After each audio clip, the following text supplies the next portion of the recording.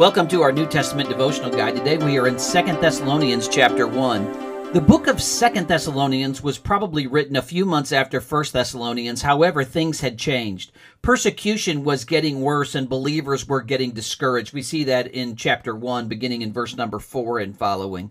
Then secondly, a forged letter, apparently with Paul's name on it, was saying that the day of the Lord was present. Chapter 2, 1 through 3, we find Paul mentioning that.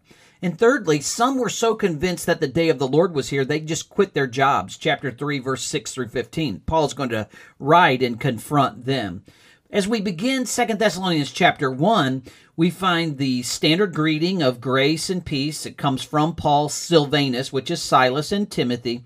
And then Paul first shows that he is thankful for these believers and for their growth. He says in verse 3, "We're bound to thank God always for you." Why? "Your faith grows exceedingly."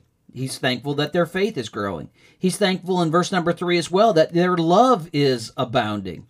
He's thankful in verse number 4 because he's boasting of them among the churches. They're encouraging the other churches through their testimony, and that testimony of perseverance and enduring.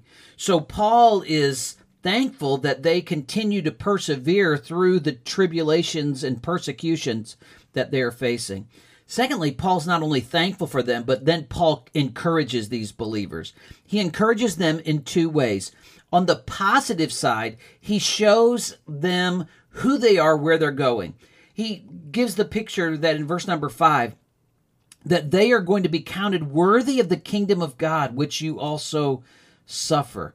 So they're counted worthy of the kingdom, that they're going to receive rest. Notice verse 7, "To give you who are troubled rest with us when the Lord Jesus is revealed from heaven." Those who are facing the difficulty and enduring the persecutions and afflictions of the world are going to find rest.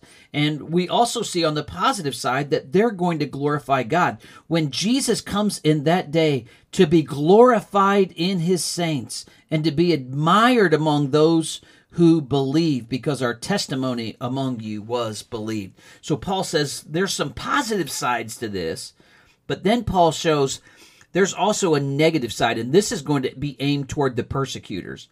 The persecutors are going to have to pay. Notice, "It is a righteous thing with God to repay with tribulation those who trouble you." What kind of tribulation are they going to face? Notice verse number 8. "In flaming fire, taking vengeance on those who do not know God, on those who do not obey the gospel of our Lord Jesus Christ, and they are going to be punished," verse 9 says, "with everlasting destruction." So Paul gives a positive word for the believers and gives the negative side of what's going to happen to the unbelievers. Thirdly, we find that Paul then prays for the believers in verses 11 and 12. He prays that God would count them worthy of his calling and that they would fulfill all the good pleasure of his goodness and the work of faith with power. Notice that last verse, "so that the name of our Lord Jesus Christ may be glorified in you." And that's what it's all about, giving glory to Jesus. "And you in him according to the grace of our God and the Lord Jesus Christ."